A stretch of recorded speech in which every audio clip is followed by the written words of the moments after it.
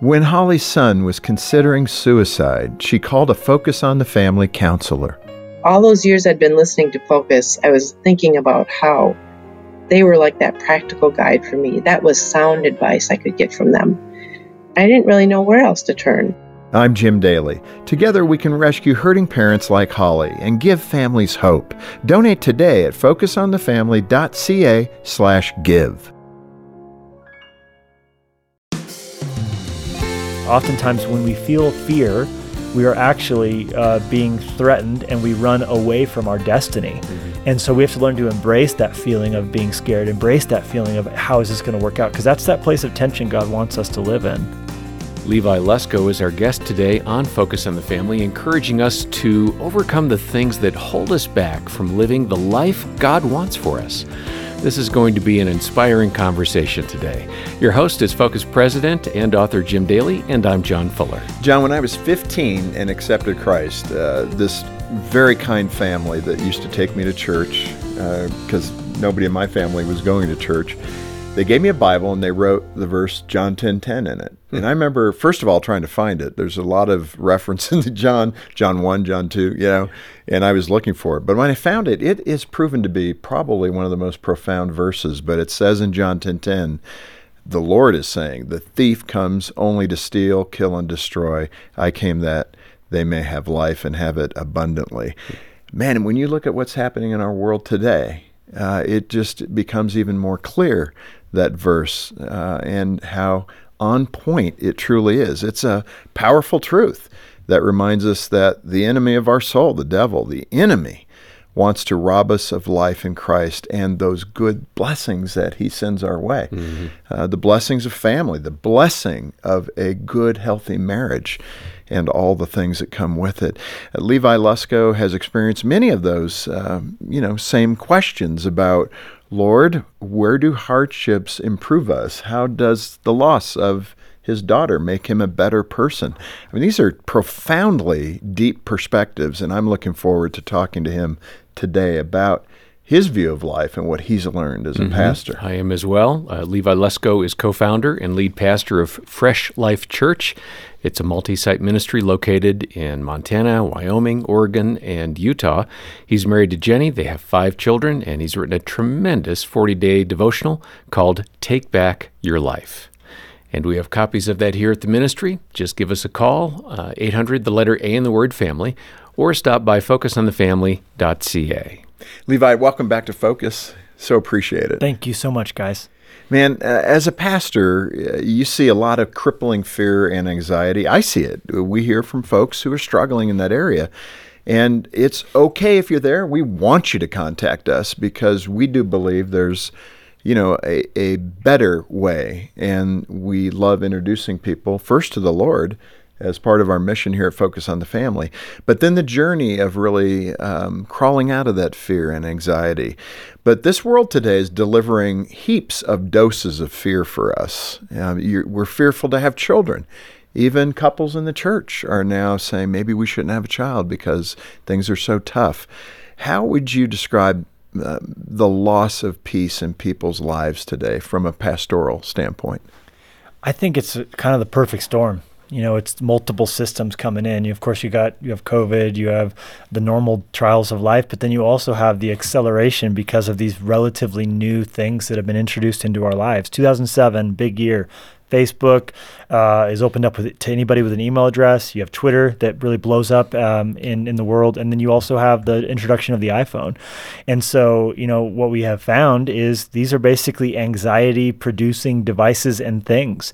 It does not help us to be constantly aware of what everyone in our world is doing and what every hardship that's happening around the world brought to you by a breaking news notification. It's disrupted sleep. It's disrupted peace with our life. How can I be happy with what I have when I'm getting to see what everybody else is getting to purchase and have and all the rest of that? And then you have, of course, the divisive time that we're living in, and it's all kind of coming full circle where everyone's sort of sowing to the wind, and now we're reaping the whirlwind. Yeah, it's so true. You've compared the battle against fear and anxiety with the building of the Panama Canal. and yellow fever and what was happening with malaria. Connect those dots. Yeah, you're for like, us. please help us out. I don't see the like connection. It's a great illustration. Yeah, Well, it is. it's pretty profound when you read The Building of the Path Between the Seas is the book by David McCullough that I read, and he writes about how so many millions of mosquitoes were all over the place, but they didn't have any idea that that was what was causing people to get sick. They thought in that day it was ants that were causing the malaria and for people to get sick. And so what they did is incredible. They surrounded all the fruit trees where they would, have trees. They would surround them with pools of water. And even in the hospital to keep beds, the ants away. To keep ants away, because ants can't get over the water. They would put all 4 legs of the beds in the hospitals in dishes of water. Right. And, ants couldn't get to the people anymore, but people kept dying of malaria. Why? Because it's not an ant that brings malaria, it's a mosquito. And do you know what mosquitoes love? Stagnant pools of water. So they were creating conditions for which this disease would flourish. And it wasn't until they took the water away, put screens on everything, that they shooed the mosquitoes away, and the malaria pretty much stopped. And so I try to use it in the book to say, hey, you can't solve a problem at the level it was created. You have to actually attack what's really the issue and not just deal with, the ants. So a lot of us are shooing the ants away, but there's mosquitoes flying around all over our lives. When you look at that, besides fighting the wrong way, which is really what you're saying there, they're trying to fight the disease the wrong way. What are some other roadblocks to finding healing and spiritual growth? Yeah, I think, for us all, the application's different. I think sometimes in the church, we can be guilty of dealing with a physical problem with a spiritual solution, meaning someone's unhealthy, they don't sleep well, they have a bad diet, they don't get exercise, they don't ever leave their home. Stop now. Right. But they're asking for prayer for, their health. And as a pastor, it's bad for me to say, yes, let's just pray for your health, when it's like, no, you can actually quit drinking so much soft drinks and actually begin to take walks and get more sunshine and take vitamins and look at the food that you're eating. And I think vice versa, we can be guilty of trying to treat a spiritual problem with physical solutions. Like, I'm just going to get more diet and exercise, but it's like, no, you actually need that. Man shall not live by bread alone, but by every word that comes from God's mouth. So I think for every one of us, the mosquito ant analogy plays out differently. Yeah, that's good. Levi, you used the phrase turning off the dark, and I like that in terms of bringing the light, which we know as Christians is the Lord. So describe turning off the dark. Yeah, it's an interesting phrase, but it's actually scientifically accurate, because that's what light does. There's no such thing as darkness. There's just the absence of light. So anywhere where light is introduced, the darkness has to be vanquished. So whenever you turn the light on, you're turning darkness off. And that's, to me, a perfect picture of what Jesus came to do. He's the light of the world. And where he came into this world, he came to overcome the darkness of death and of despair and really ultimately anxiety and all the things that end up creeping into our lives when we live in a different way from how God has told us to live. Yeah. And this next question is coming a little out of the blue. Some people that may not know your story, and I want you to, give us that summary, but the loss of your daughter when she was 5 years old, you and your wife, Jenny, but through that loss, learning how to trust Christ, how to come out stronger on the other side. It feels almost oxymoronic that would happen, but it is the benefit of suffering, if we could say it that way. Yeah. It sounds almost uncomfortable to say it, but there are benefits from suffering, and we tend to run from them in the Christian community rather than run to them. We use a phrase in our lexicon. It comes from Charlie Brown probably more than anywhere else, and it's good grief. Good grief. Right. But there is a goodness to grief. And I say that with all respect, that it is an honor to be trusted with pain. For as Charles Spurgeon said it, God gives his most difficult assignments to his most trusted soldiers. And look at the Bible. The people whose stories we memorize and we love and we lionize are the people who went through barbaric things, hard things. Joseph in a pit, just on and on we could go. Isaiah was cut in two. We love the book of Isaiah. He was cut in two. Saw it in half. John the Baptist was the greatest man ever born of a woman, Jesus said, and he had his head cut off. So it seems as those who did the most and had the most revelation also suffered the most. So it's a different way to look at it. For our story, as you mentioned, Our daughter Linya died in my arms when she was 5 years old in 2012. But as I look back on that with hindsight, healed, I've done counseling. I've made sure to do all the work I needed to do with it mentally, spiritually, emotionally, relationally. But I can look back on that and honestly say it was an honor to be trusted with that suffering, because in it, God made me stronger. God gave me more vision, and he made me weigh more. You become a spiritual heavyweight when you suffer. And that's why Paul told, or James told the Christians to rejoice at various trials, knowing that the testing of your faith produces perseverance, and perseverance hope, and on it goes. That is really good. The enemy of our souls, as you're describing, I mean, he attacks us with lies based on fear and shame and condemnation. How do we use God's power to regain that high ground? Well, in the book, and the reason the subtitle is the way it is because that takes place in the mind. You have to learn to think right before you can live right. And that's why Scripture from the beginning to the end places a great emphasis on the thoughts that we allow in our heads. Paul said, set your mind on things that are above. So you have to, like you mentioned, take the high ground.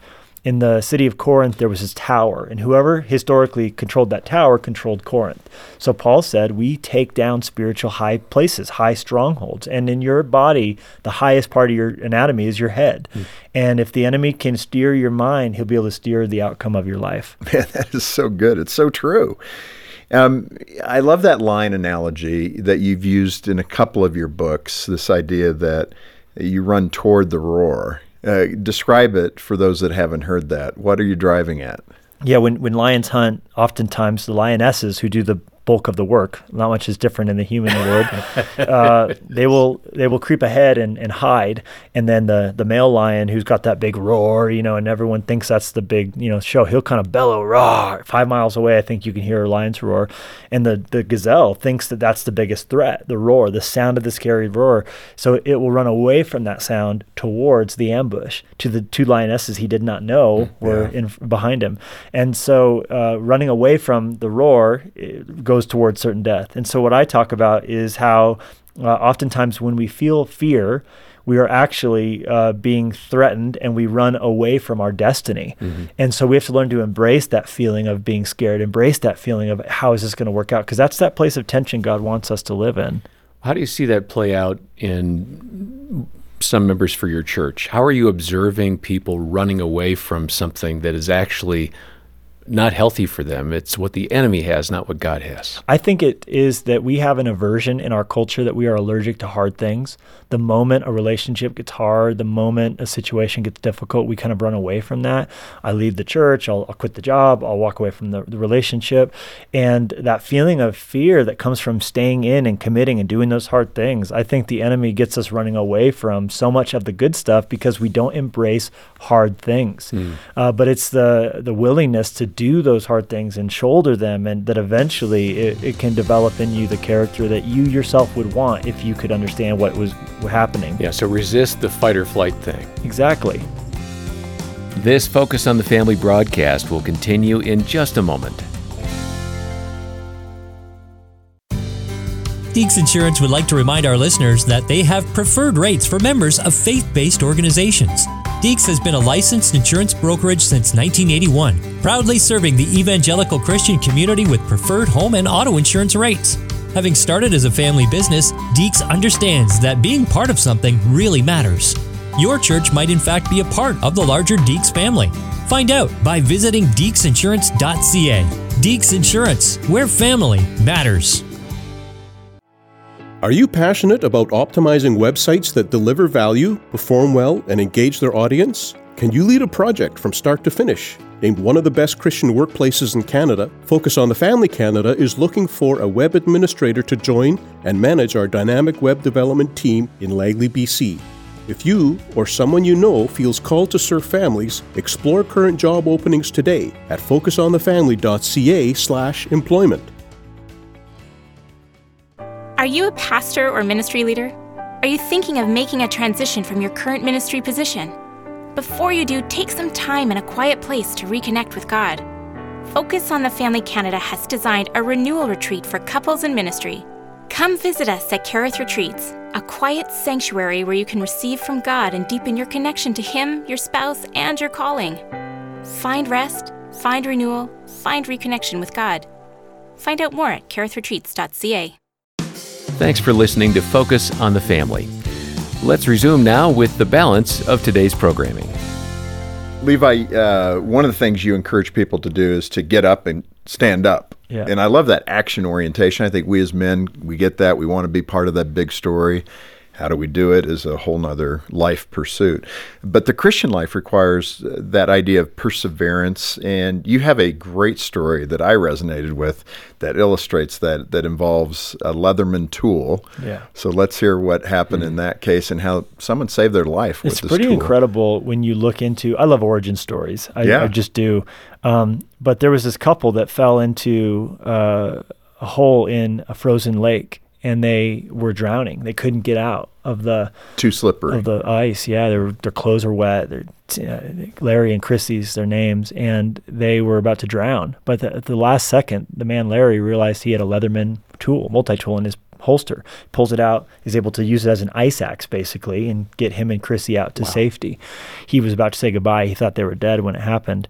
And then if you peel back from that a little further, the origin story of the Leatherman is Tim Leatherman has this idea of combining a knife, a Boy Scout knife, with a pair of pliers.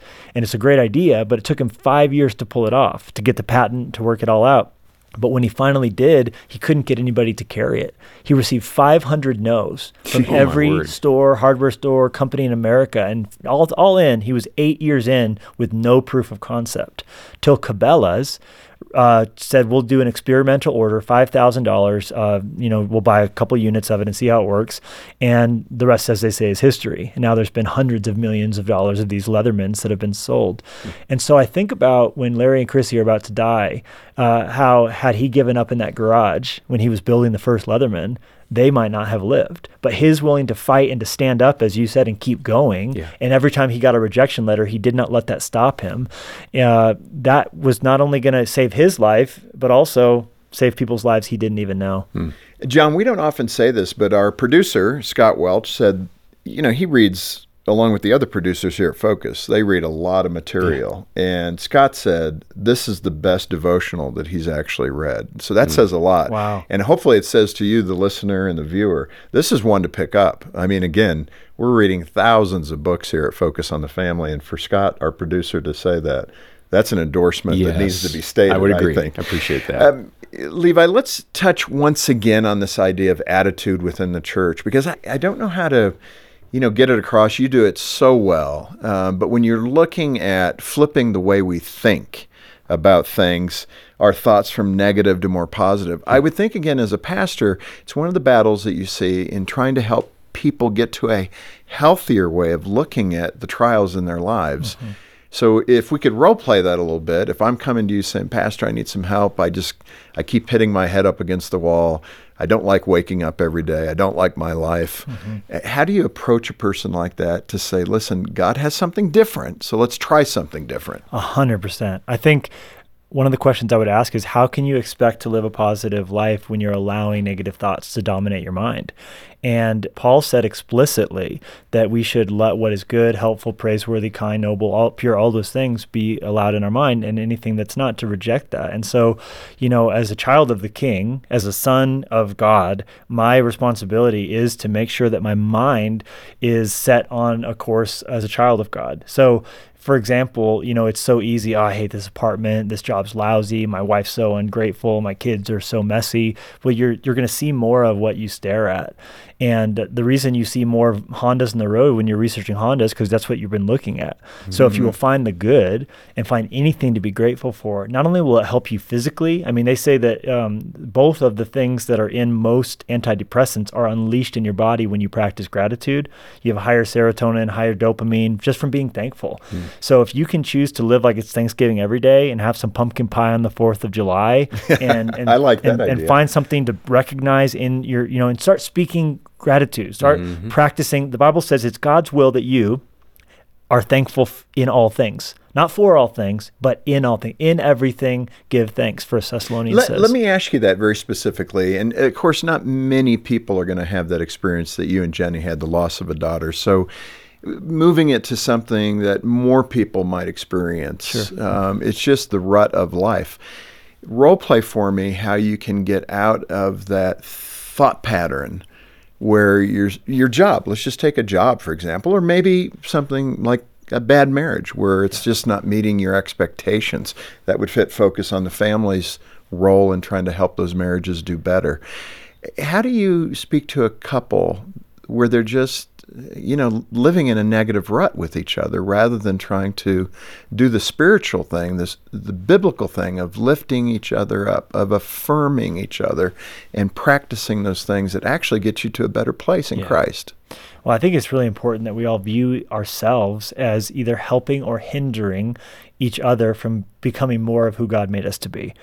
And how do you change yourself? You don't change yourself by nagging. You don't change by criticizing. How did Jesus change us? He came and died for us. So we have to choose to be a servant. And the way we become a servant to each other is we help unlock that imago Dei inside of us, that image of God there. And so speaking life, I would ask the person in a stale marriage, when was the last time you complimented your spouse? When was the last time you caught them doing something right?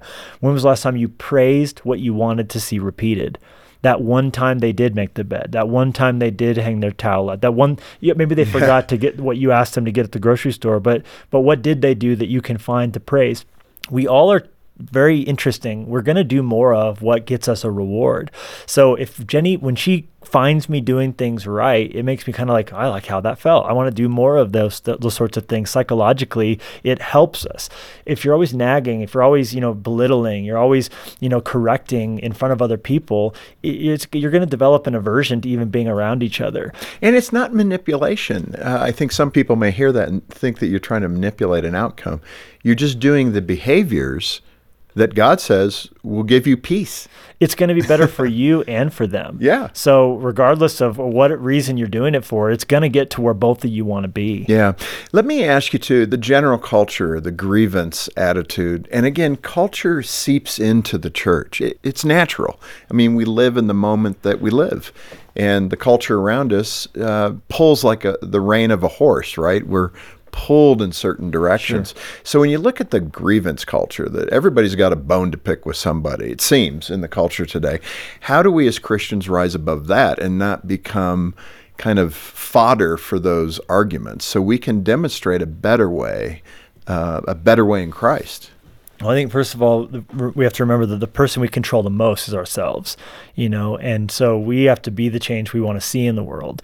And we have to ask those hard questions, like, am I living at this outrageous standard I'm imposing on other people? And then I think, secondly, it's knowing that we can speak the truth in love and that we can have relationships with people that we don't agree with and not back down from our convictions, but at the same time still love people. I mean, Jesus, people that didn't like Jesus liked being with Jesus. You know what I mean? They didn't believe in it, but they wanted to be around him. There was something about his spirit, something about the kindness. Right. And so I think it's having that. It's not compromising what we believe, but at the same time, not being picky about who we love.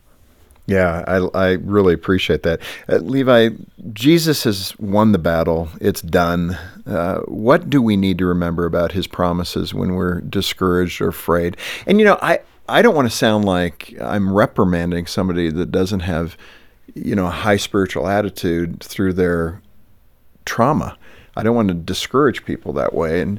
But I do want to encourage people to look up from that pit that they may be in, that well, and see a rope, see a way out, and God will provide it.